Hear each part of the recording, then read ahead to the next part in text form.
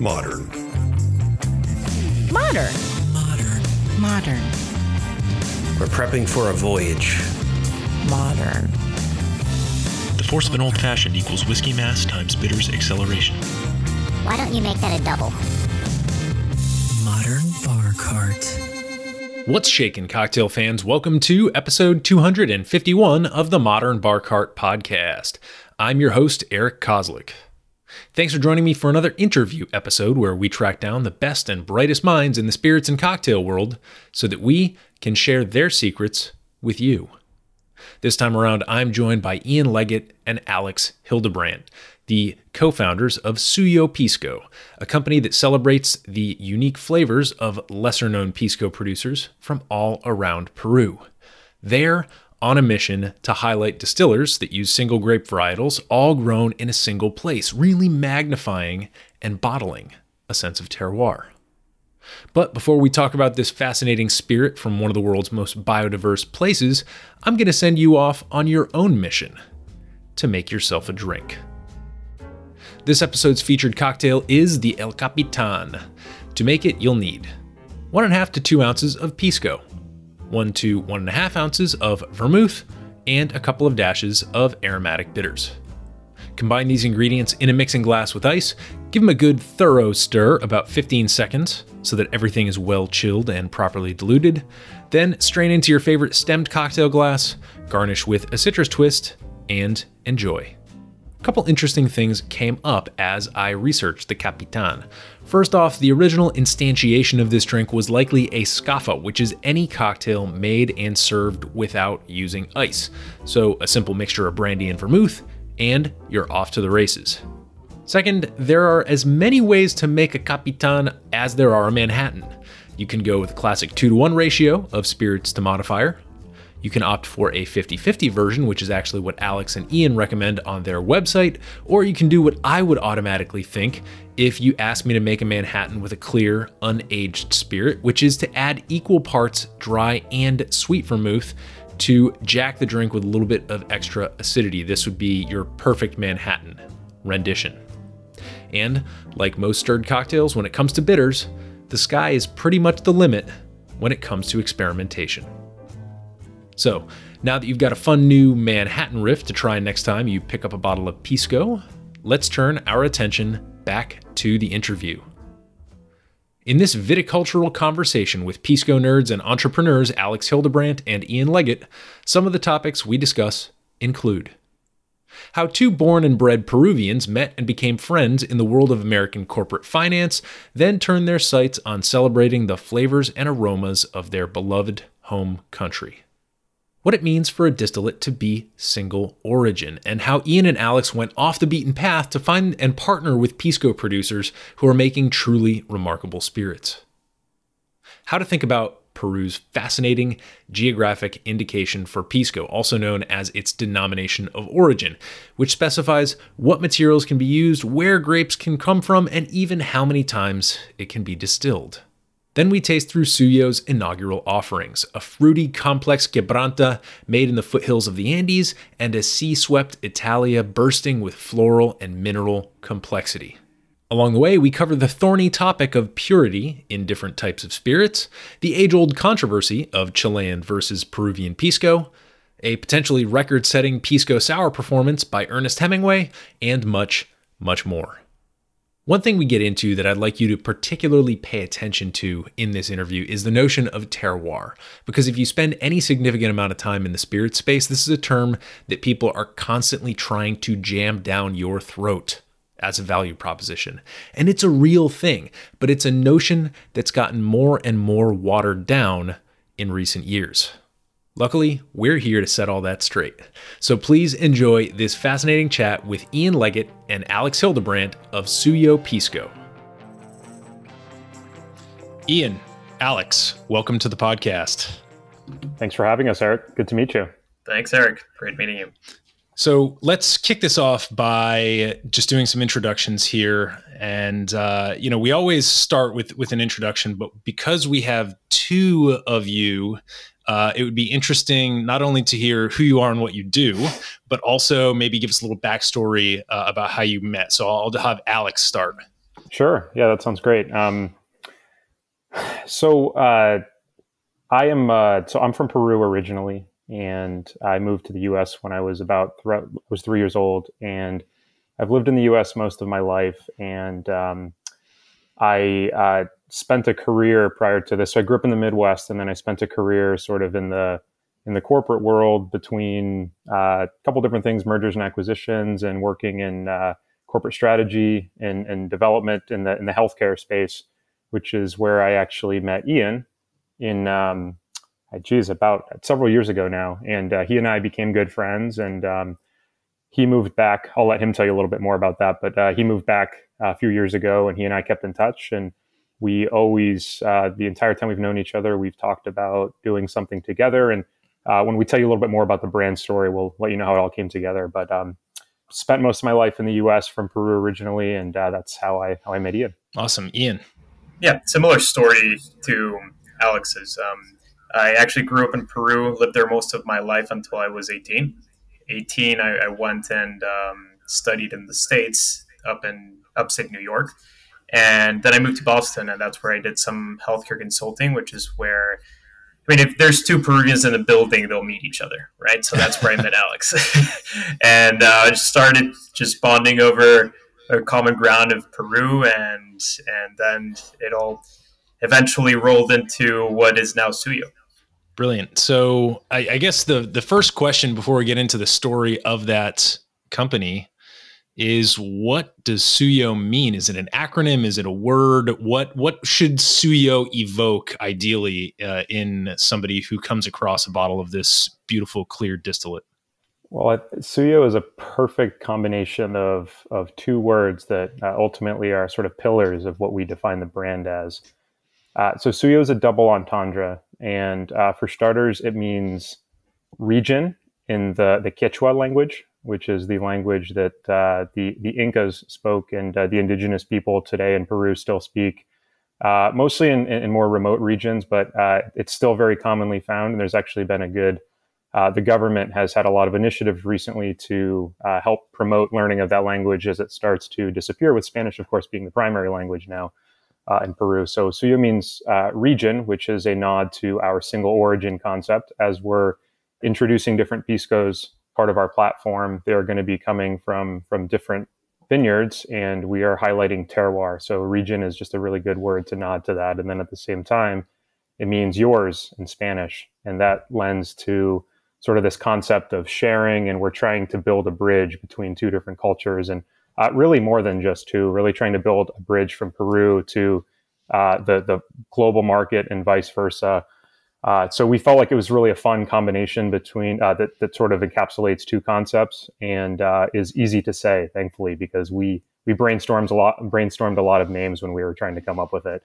Is the Spanish, I guess, pronoun-y type thing, the yours aspect of it, is the SUYO? Yo is I or me, right? And then Su is like your. So it's like, is there like almost like a directionality of that yoursness of like, it's almost like being given as a gift, or is that just not etymologically correct? Yeah, I think it has some component to that. It's the formal way of saying tuyo, which is yours, right? Okay. It's just like the equivalent of the usted in Spanish. Got it. But it does mean, initially it began as a nod to the producers. Like Alex and I see each other as vehicles for these producers. So we always refer to the Pisco as theirs, as SUYO, right? It's the Pisco from the producers that we are building a bridge to the consumers and the rest of the world. Gotcha. Well, so we have SUYO. We have two young Peruvian gentlemen who met each other in sort of the corporate world here in the U.S. And what is the spark that grew into the fire that is this venture? Yeah, so maybe I can take a first run at that, and Ian can fill in any blanks. Well, so like I said, when Ian and I met, we clicked pretty quickly as the only two Peruvians in the work environment. And funny story about that, Eric, as I'm sure you observed early on, neither one of us have particularly Peruvian sounding names.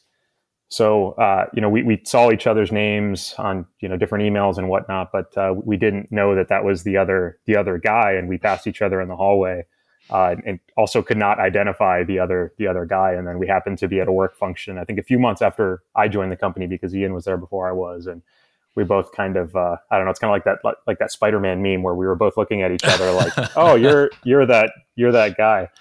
So that was really funny. And then, we just connected over that. We'd go to each other's places, watch soccer games during World Cup qualifying and stuff like that, go out for drinks. And in the spring of 2019, I was back in Peru visiting my family. So the majority of my family still lives in Peru. And Ian and I had been, for years, been talking about doing something together. Ian had already moved back to Peru, and we were always brainstorming things. And on this particular occasion, we just happened to be out on a patio in Lima, where Ian was living, and we're the capital city where most of my family lives. And I think it was super organic. I don't know if it was me or him, or we were just talking about Pisco, and we're having a Capitan, which happens to be both of our favorite, I think, cocktails. I think we have a number of favorite cocktails, but I think Capitan is definitely up there. And we started sort of speculating as to why Pisco hadn't really reached the level of success outside of Peru that, of course, it has within. So I was actually leaving for Peru, if not the next day, the day after that. So I kind of went back to the States with this idea in my mind, and we talked about it, if not every day, every other day, and sort of bounced ideas off each other. And then I said, we need to investigate this further. So naturally, a few weeks later, I flew down to Peru, and we must have, over the course of the next 6 or 7 months, thankfully this was before the pandemic, so we could travel. I went back to Peru probably 6 or 7 times, and we must have met 50 plus different vineyards, distilleries, families, people in and around the space. And we pretty quickly realized that what we wanted to do was not just, so we obviously loved the spirit we always had, and we even fell more in love with the process. So after my first or second visit, we were like, we definitely want to do this. Now let's figure out what's the best way to do it. We then realized that we felt like the best Pisco we were finding was at these hard to reach vineyards in hard to reach areas that are from producers who don't really have access to the main Pisco producing region of Ica, let alone a few hours north to the capital city of Lima, let alone outside of Peru, to the United States, forget about it. So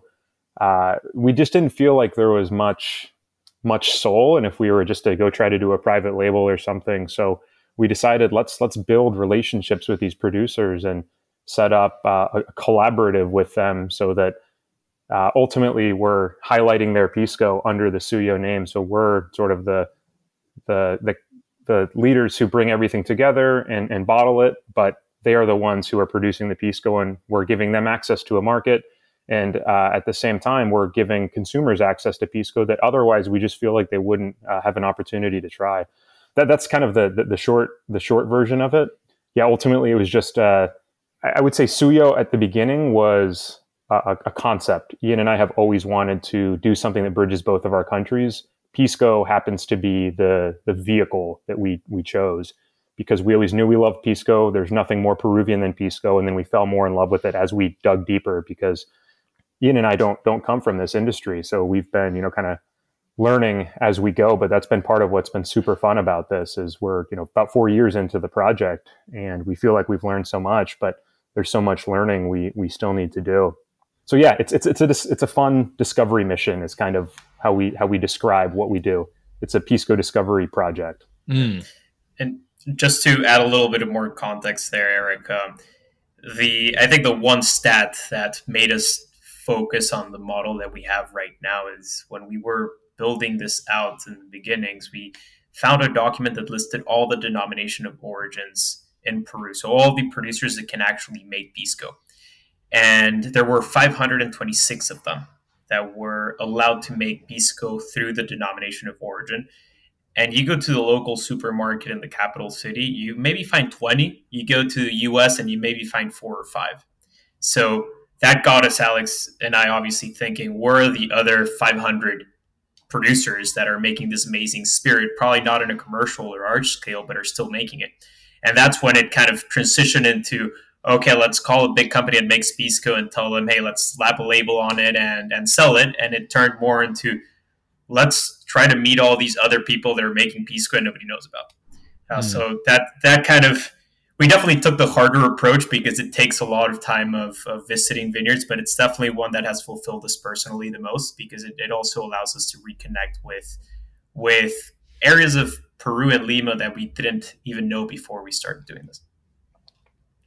Yes, and I am very excited to speak with both of you gentlemen about terroir, because on the one hand, I think we're at a moment in time where the concept of terroir in the spirits world is not very exciting anymore. People are almost like exhausted by how many brands have just been hammering. It's almost like, you know, when you listen to music at a loud volume for a long enough time, you start to go a little bit deaf. And I feel like that's the case with certainly a number of American markets when it comes to that notion of terroir.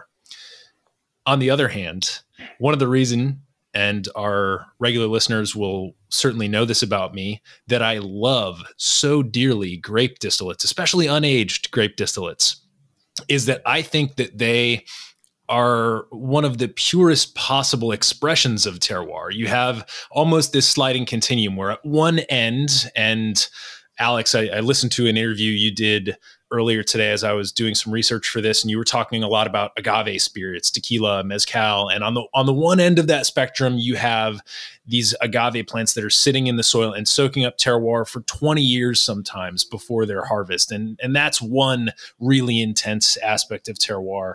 And then, weirdly enough, you go far enough in another direction and you hit China and Baijiu, and it's almost a microbiological terroir where they're tending these weird fermentation pits with chu that have been active in making Baijiu since Shakespeare was alive.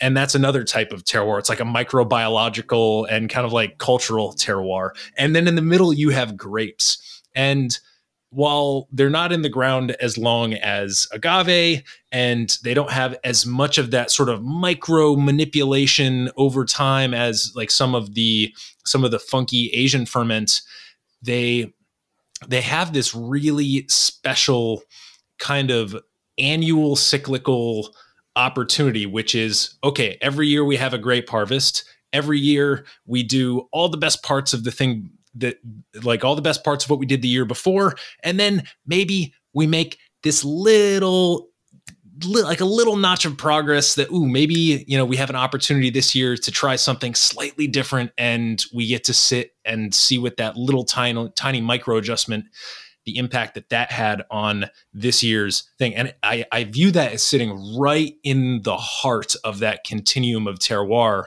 And so I would love for you to talk about some of the constraints that you set for the liquid that goes into your bottles, because constraints are a large part of terroir.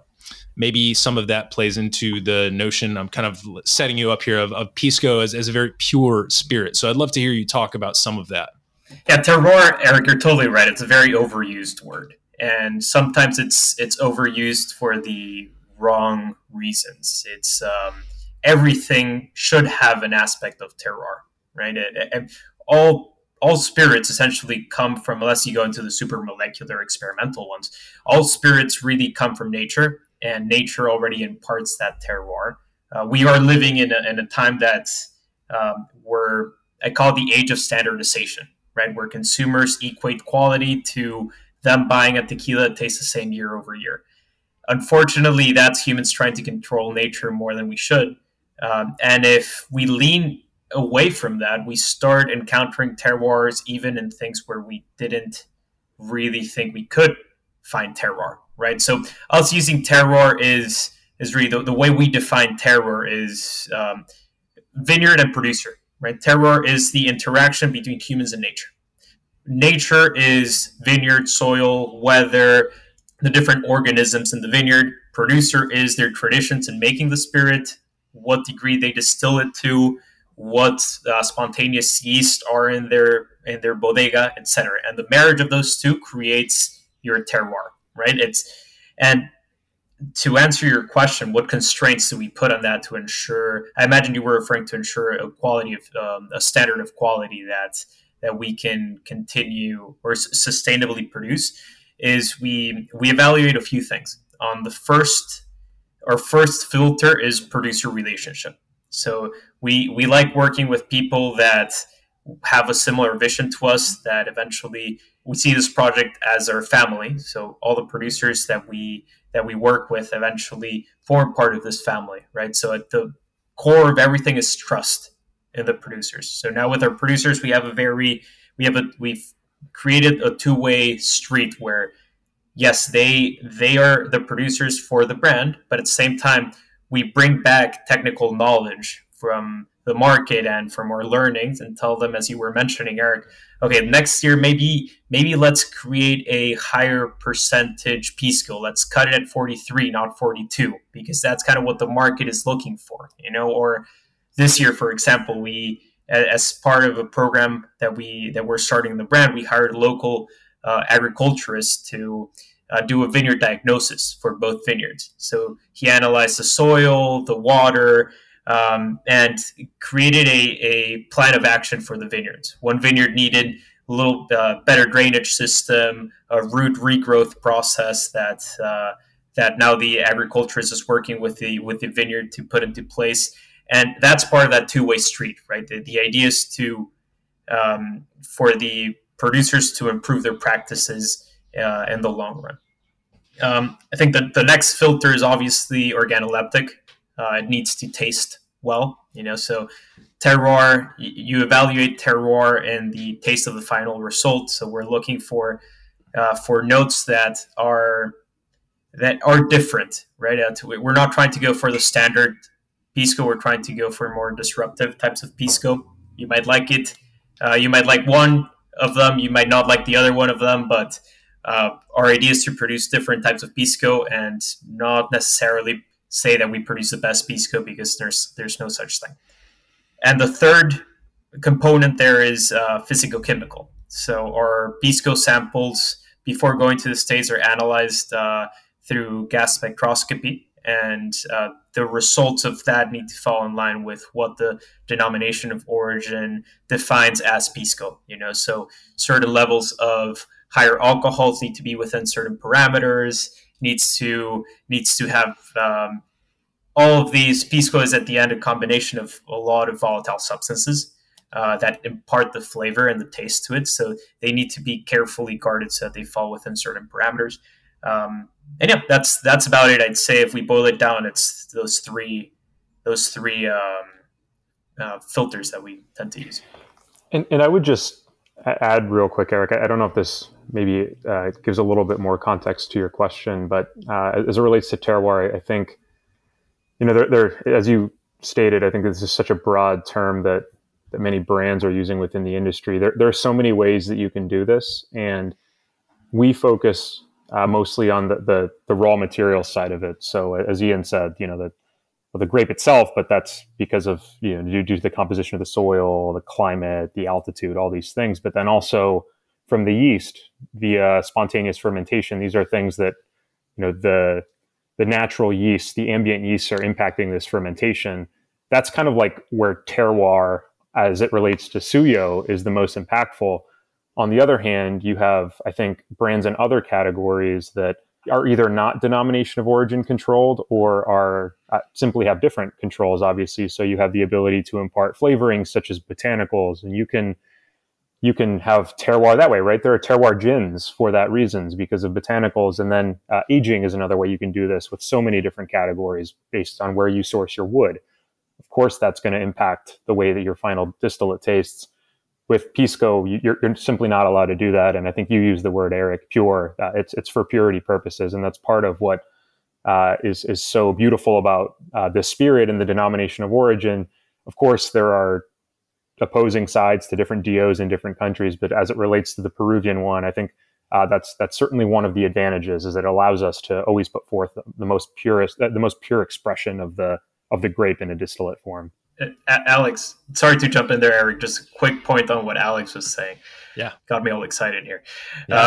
Good. The beauty about Pisco is that it's as you were saying, Eric. It's a perfect vehicle to explore terroir because you can only distill it once, and you can't dilute it with water, right? So every time you go into a distillation run, you lose some of those primary and secondary flavors and aromas from the base material. With Pisco, you can only run it once, and the ABV that you get is the ABV that you rest it at. You can't dilute it. So that's also a very important thing to note about Pisco and why it's a great vehicle for exploring different terroirs. Yeah, I have a lot of very positive feelings about the Peruvian denomination of origin for Pisco. And I find that when DOs come up in conversation, I tend to be very ornery. I don't like them. I think that they are, in many cases, anti-competitive. They stifle creativity. But for whatever reason, with Pisco and with Peru, I think they found this really beautiful spot where you can use, unlike, for example, like let's compare it to like the Bordeaux wine region, for example. Like if you're making a Bordeaux red, you can use like 2 grapes. Maybe there's Merlot, Cab Sauv, and then there's a couple of little bastard grapes that you can throw in. But everybody knows if you throw those in, you're not going to be taken seriously. So you get 2 grapes to play with. With the Peruvian Pisco DO, how many grapes do you have to play with? 8. 8. So 8 different grapes you can use. Yep. Right. And you have mentioned previously, either when we were chatting offline or on a previous interview that you've done, that Peru is just this tremendously biodiverse place. We know it as a place, with the Andes. We've got, Machu Picchu and like all this, the Inca culture is so, it's so vertical. Like there's a lot of altitude in there. And we know that you also have the Port of Pisco is a port. It's literally on the ocean. So you have a maritime climate, you have elevation, and then I'm sure like any other country in the temperate zone, you have variations in rainfall and all that stuff. So you have 8 grapes, you have this tremendous variety of geographic climatic conditions. And then you've got this single distillation rule. And to me, it's interesting when you think about the notion of pure, because what is this process not like? Well, it's not like vodka where you run it through a column still a bunch of times and you get it to taste as neutral as possible. But here's the thing, vodka people also use that word pure. And I think it's also relevant, but it seems to be a subtractive notion of the word pure, and that like we're taking everything out. What you get is just like it is pure neutral or pure, almost like it when you're meditating, it's like you try and get to that place of nothingness, right? Like and it's a positive sense of that. But it seems like this single distillation constraint is a type of purity that's almost additive, in that it's like, all right, like you're only going to run this through the pot still once, and as a result, we know that what is here is truly like the best expression of what this grape tasted like on the vine, kind of refined and almost, put through an amplifier of sorts. Would that be? How do you think about that? The purest expression of nature maybe would be a good way to describe that. Yeah. Well, I've got number 1 here in a glass. It's been opening up for a couple of minutes here. Why don't you walk me through a tasting of the SUYO number 1? I'm going to get right there with you. Okay. I mean, one thing I'm picking up automatically is that pear skin aroma that I love from Pisco's. And for the viewers, this is the 750. I apologize, Eric. I didn't have a chance to get you the 750 as I was traveling, but all good. Thankfully you received the received the package. Yep, we got the lovely little samples here, and that's all we need for a podcast. Just a little sample. Yeah, maybe I can run you through what comes before the tasting, Eric, which is sure. Which is where this Pisco comes from. Yeah, please. So this Pisco that you're smelling right now comes from Fundo La Esperanza, which is a vineyard that's 14 kilometers inside the Mala Valley. It's a valley that's 90 kilometers south of Lima, so it's close to the capital city in a region that's commonly known for its Pisco as well, and it's growing in popularity. It is at 100 meters above sea level. So it is at the beginning of the Andes mountain range, right? So you'll see mountains on both sides of the vineyards.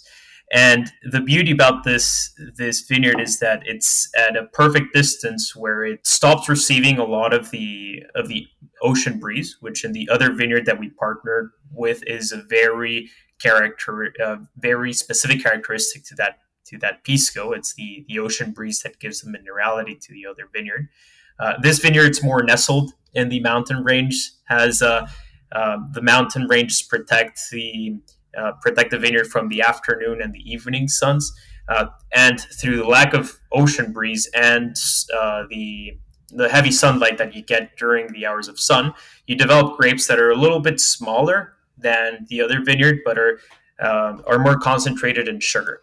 So a lot of those notes of pear and what I sometimes refer to as compote, like fruit compote, maybe peach compote, come from those grapes that are a little bit more concentrated in sweetness, and through its fermentation and distillation process, you're able to isolate that flavor. I love when somebody says something, and I know it is in part the placebo effect, but man, I got that peach as soon as you said it. Yeah, that's lovely. And of course, I started in wine as well. And one of the other things I love when speaking to people who distill grapes is that you get to revisit some of those very basic things, right? Which is that the more sun the grapes get, the sweeter they tend to be, smaller, sweeter, more concentrated. Whereas, other grapes that receive less sun have opportunities to develop other things. And I think knowing or assuming anyway that this is the first product that you put to market, it seemed like a great opportunity to capture some of that essence because it is so unique. And then you're going to have an opportunity to go and play with something entirely different just with the diversity of distillers that you were able to touch base with. Yep. This episode is brought to you by Near Country Provisions. Yep, you've heard me singing their praises for the past year now, and to answer a question I'm frequently asked, yes, I still do a little happy dance when my monthly subscription shows up at my door on dry ice and in an insulated bag. I want to highlight a couple aspects of Near Country that normally take the backseat to their meat quality and their impeccable local sourcing, those being affordability and customization.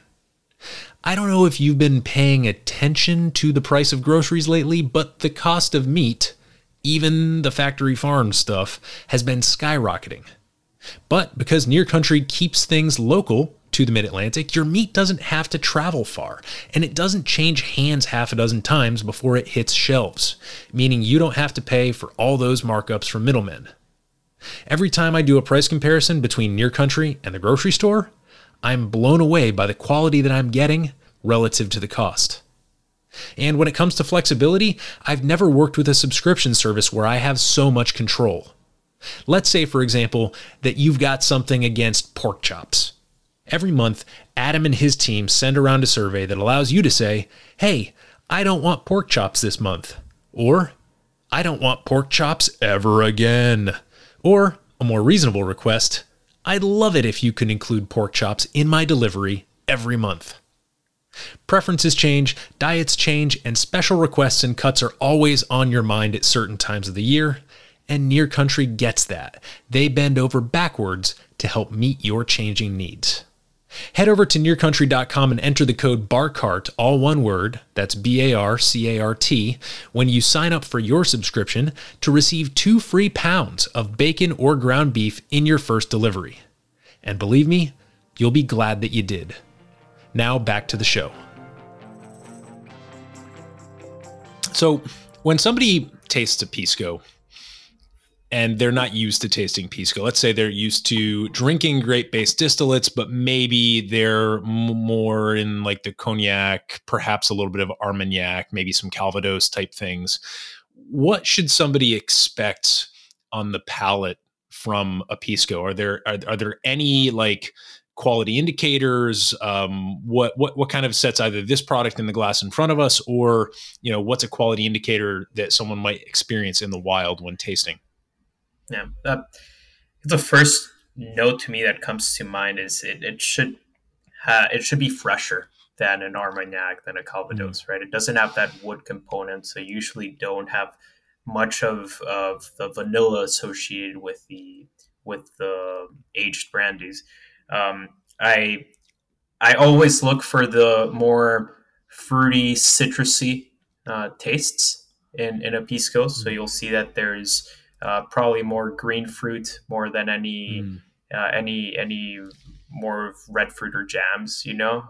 Less vanilla, definitely less tobacco or less leathery. And more of the fresh fruits, the bright citrus notes. I'd say I'd look for those.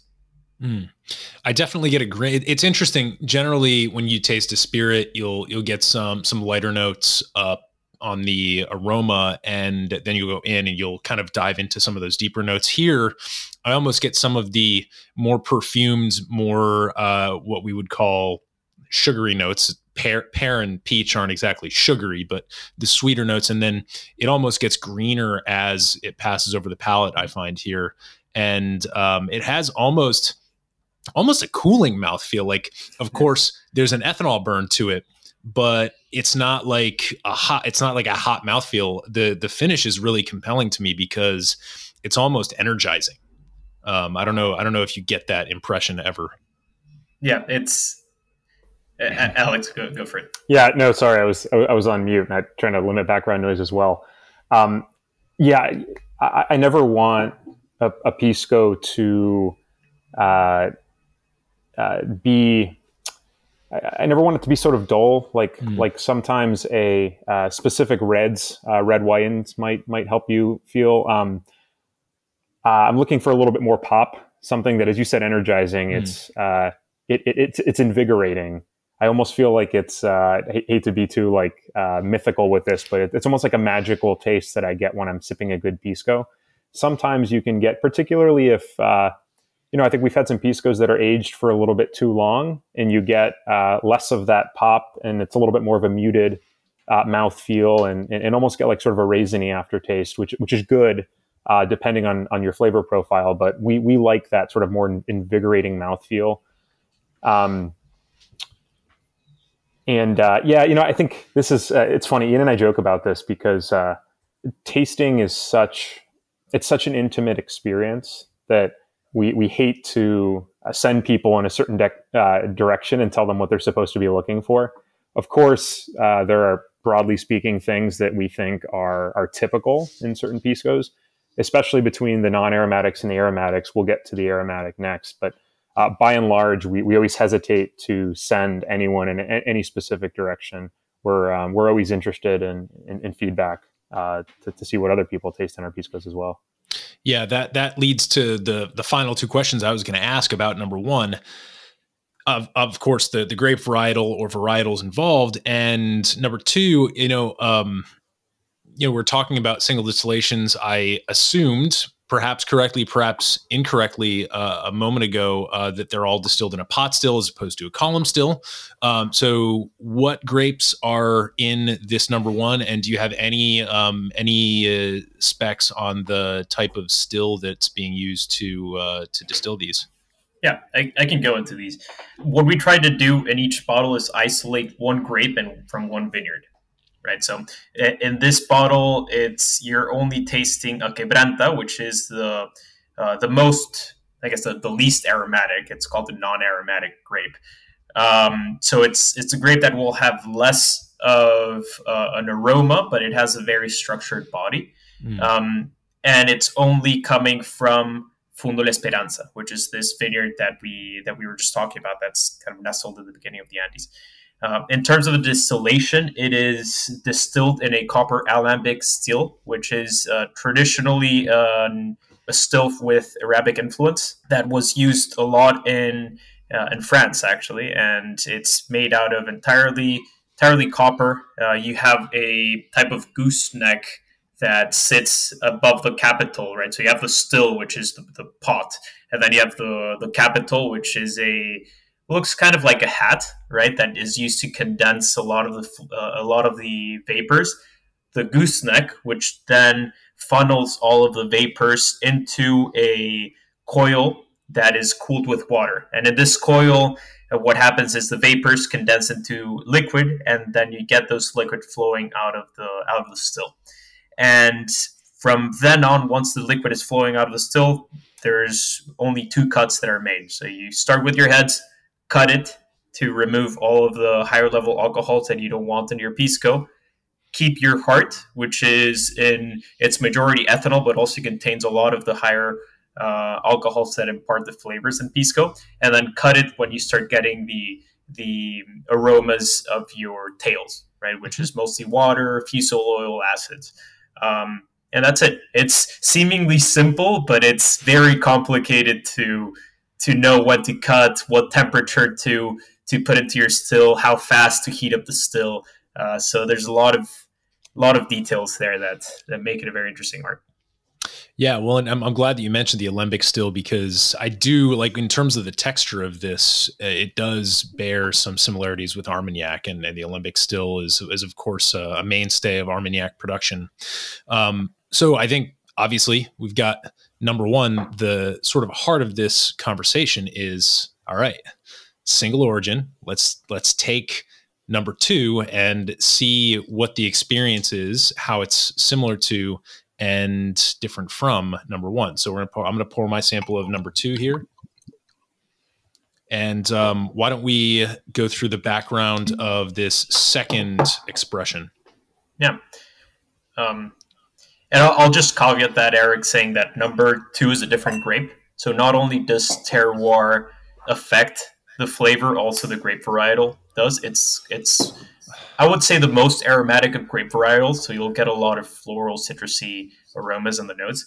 But this particular Pisco is from a vineyard that's right next to the ocean, 3 kilometers inside. It's on a plain that is exposed to the ocean breeze, so you get a lot of cool ocean breeze flowing into the vineyard. What this does, as with wines, is creates a cooling effect around the grapes, which maintains the acidity at high levels, and it creates a Pisco that has a mineral backdrop to a certain extent, has a fresh mineral backdrop. It's a little bit drier. So that's what we really enjoyed about this one. And we also have an expression of the Quebranta grape, which is the one you tasted previously from this vineyard. Unfortunately, that one we're still commercializing in Peru at the moment. But that one is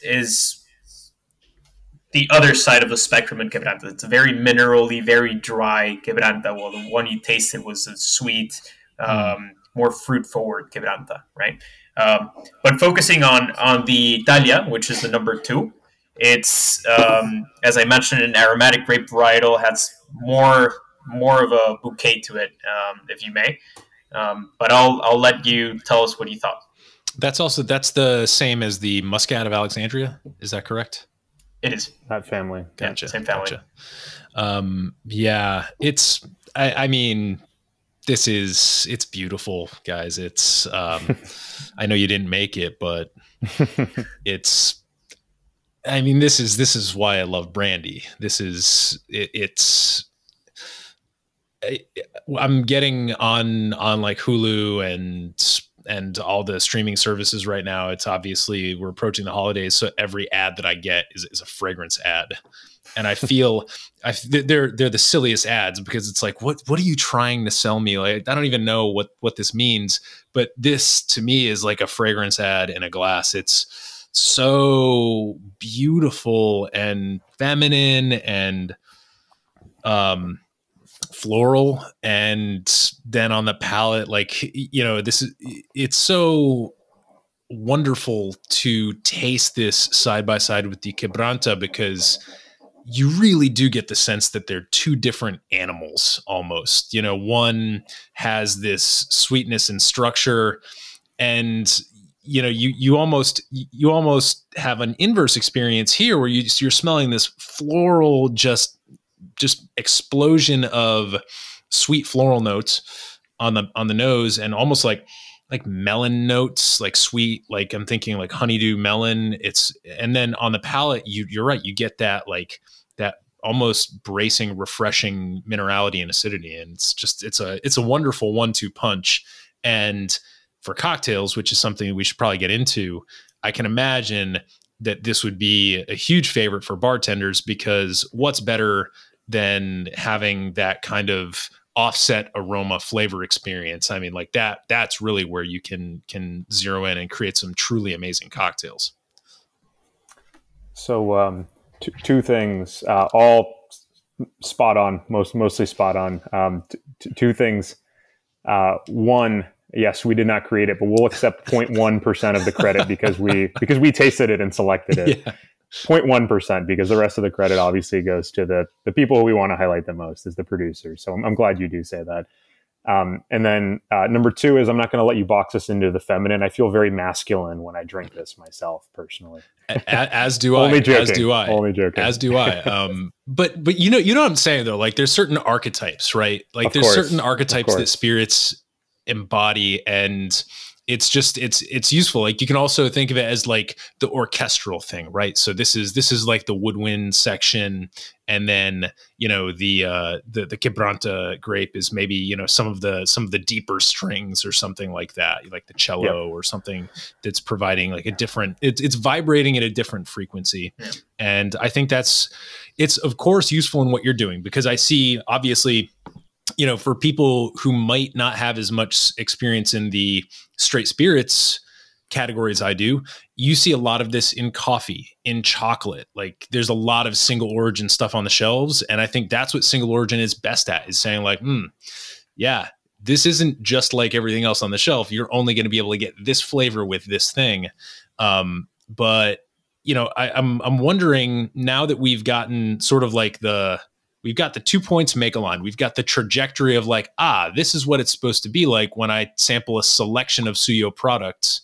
How do you envision this kind of expanding over time? Are you looking more towards different grape? I mean, you've obviously still got 6 grapes left. Are you thinking of knocking out the grapes next? Or are you going to be trying to bring some more of these producers into the fold to feature them? How does this look like, as you envision more of these bottles, potentially rolling out to market? Yeah.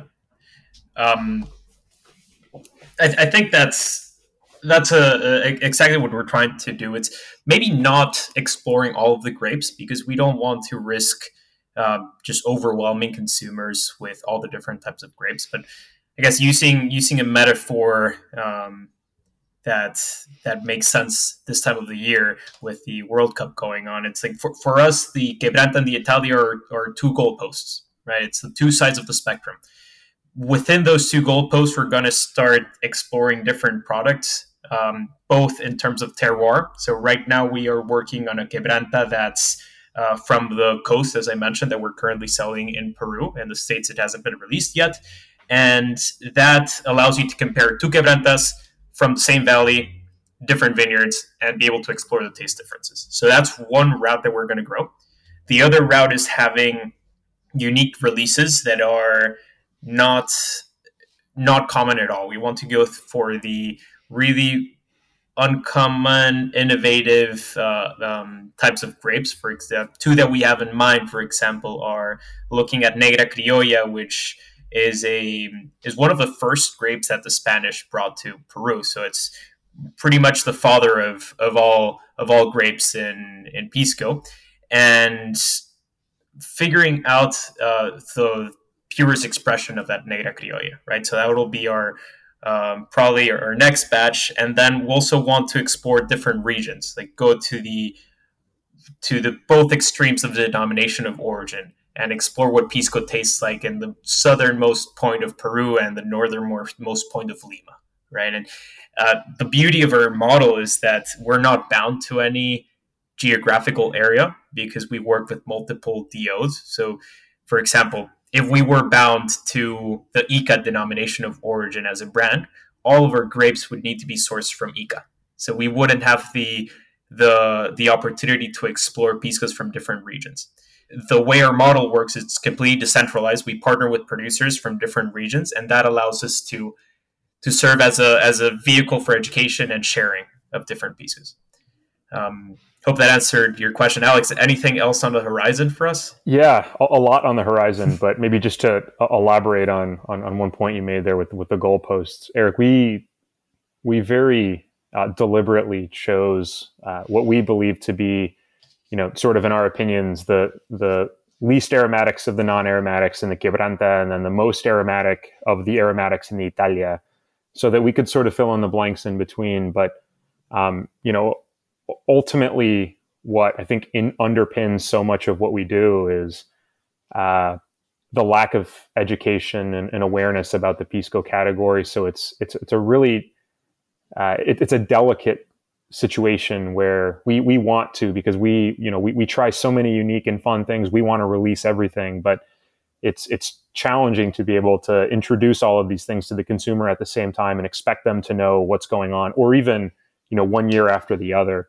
We have to make sure that we're really driving home the key points that we want, so that consumers, you know better than we do how it's easy to get flooded with information and get confused. And you're an expert. Think about the average spirits consumer and how difficult it is for them to pick up on something new, and no fault of theirs. It's just there's simply too many options out there. So we want to make sure that we're very tactfully releasing subsequent batches, and the limited batch way is a good way for us to sort of gauge consumer demand. But sort of as we look into one thing we talk about a lot is what's the next phase for us as we look out into the future. It's everything that we do has to lead with education, because we simply can't afford to lose consumers because we didn't give them enough information.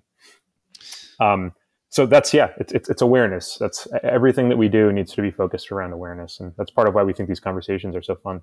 Yeah. Well, for those of you who have not seen the SUYO label, obviously there's a lot of transparency and education just to be found right on the label in terms of what's in the bottle. Obviously, the implications of the elevation and the bottling strength and the grape varietals need to be, kind of left up to, your palate and your ability to understand what Pisco is and means.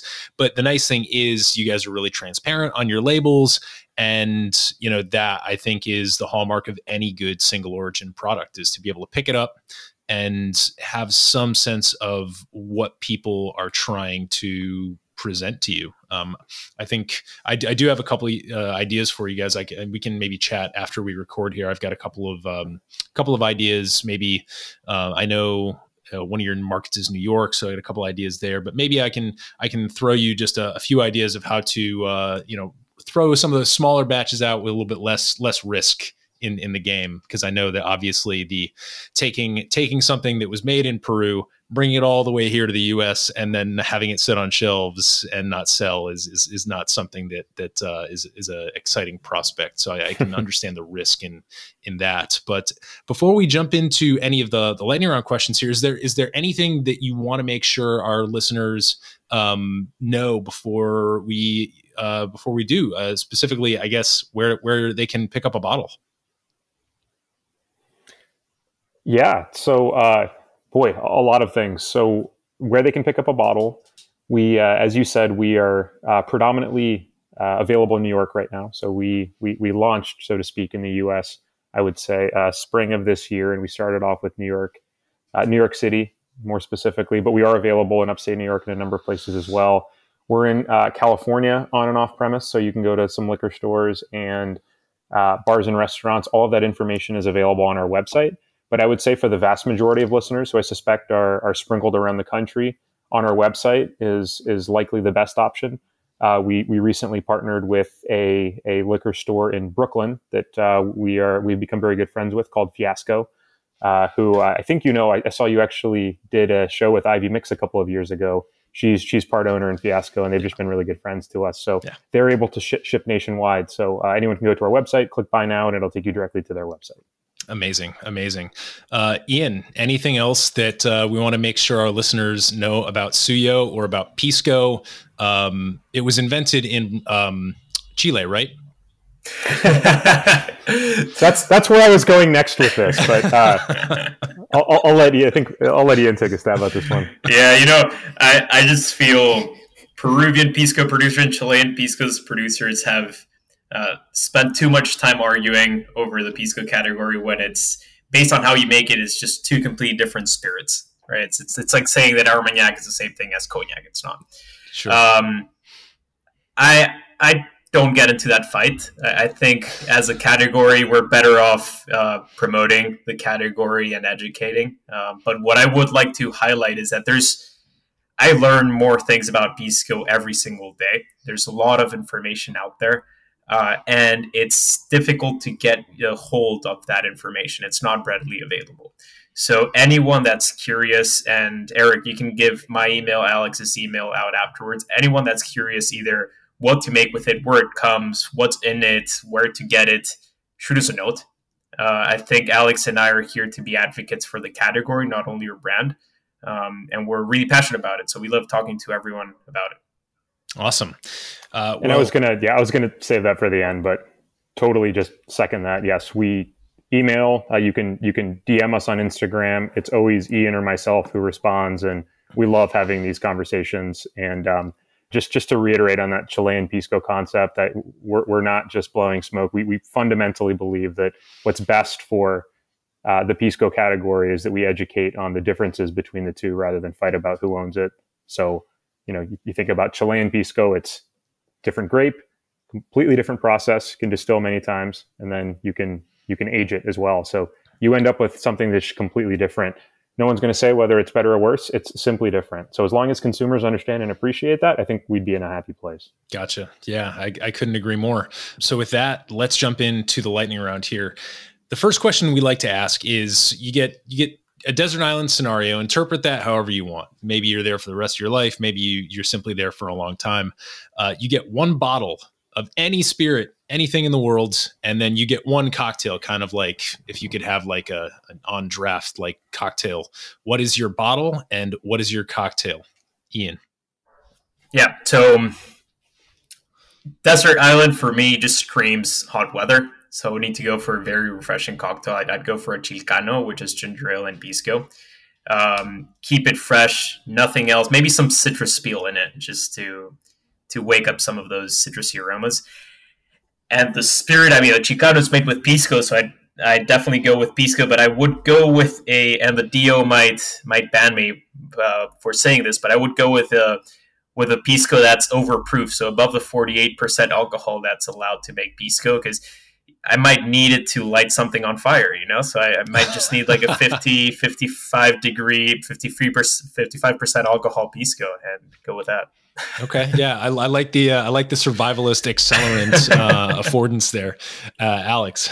I'm going to go survivalist on this one too. I think we're thinking about this a little too pragmatically, but I'm going to go with the Pisco tonic because as you likely know, Pisco tonic tonic waters made from quinine, which comes from the cinchona bark, which is native to Peru and was first discovered as a treatment for malaria. So if we're in tropical weather, there's likely going to be mosquitoes and I might be at risk for malaria. So the tonic will help combat that. So that's going to be my cocktail. And look, there's nothing more Peruvian than a Pisco tonic. So I'm going to be excited to be drinking that. And then if I had a bottle or something, I may be bending the rules a little bit here. So let me know if this isn't valid. But I'm going to go with a Mistela, which you may or may not be familiar with. It's like a fortified Peruvian wine. So what we do is we take grape juice that's not fermented yet, and then we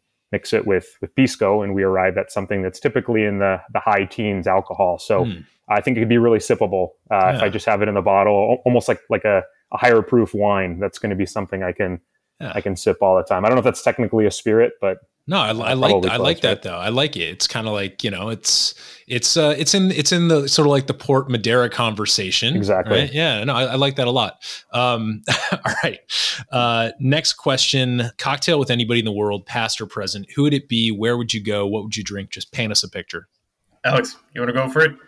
I'll go next. I'm going to go with a sticking on the Pisco tonic, because I've already sort of anchored on that one. I'm going to go with Freddie Mercury.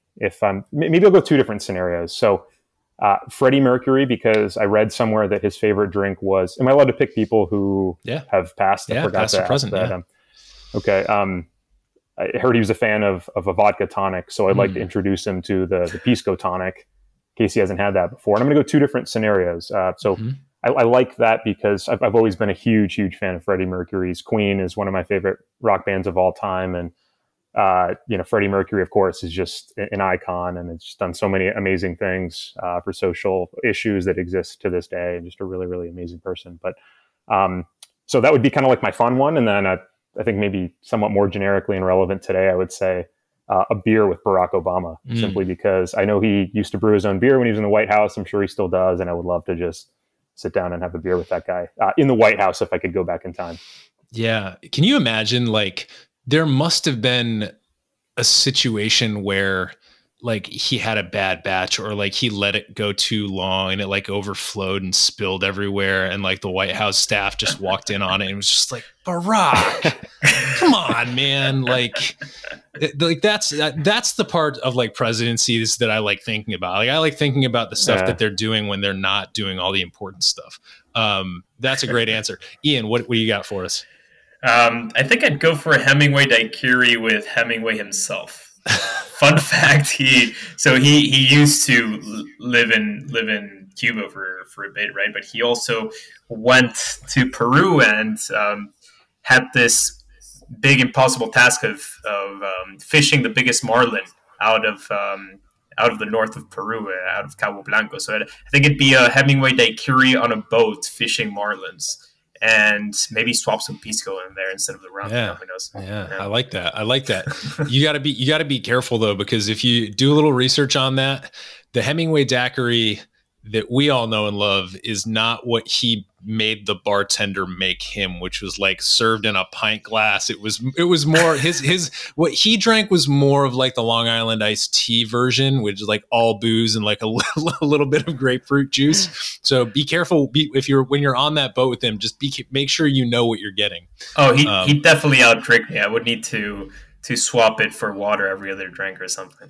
Yeah. To which point, fun, debatable fact. It's been documented somewhere that Ernest Hemingway holds the record for most Pisco sours ever consumed in one setting. Unconfirmed, but that information exists. So make of that what you will. Okay. Hemingway Pisco sours. I'm going to have to look that up. I'm making a note right now. Most consumed. I'm gonna see if I can get to the bottom of that one. That's fascinating. Well, gentlemen, this has been a super fun conversation, mostly because of your company, but certainly enhanced by these two beautiful spirits that we were able to sample today.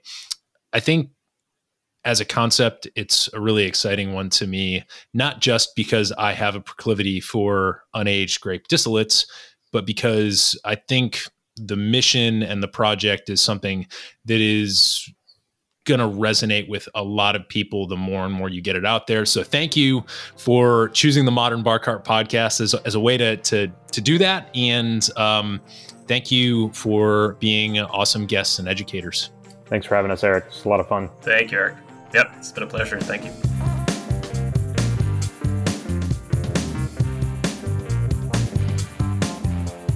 Hey everybody, thanks for listening. If you enjoyed this episode, there's two big things you can do for us here at Modern Bar Cart. One would be to tell your friends and family if you think they'd enjoy listening to us talk about cocktails.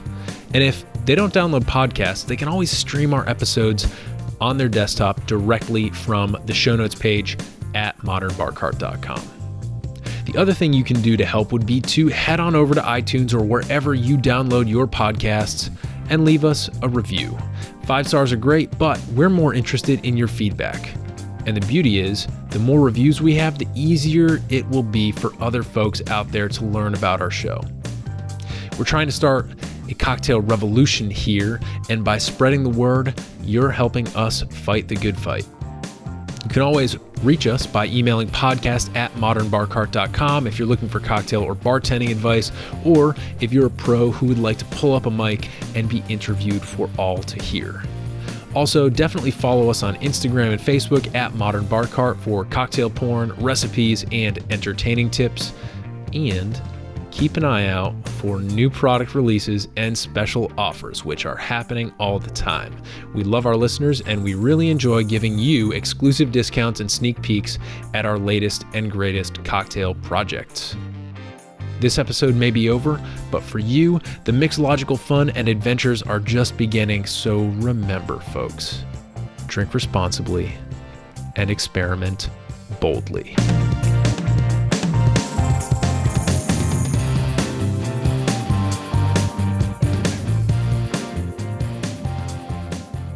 This episode was made possible with editing and sound design by Samantha Reed, Pisco insights courtesy of Alex Hildebrandt and Ian Leggett, and a little bit of interview magic by yours truly. This has been a Modern Bar Cart production, copyright 2022.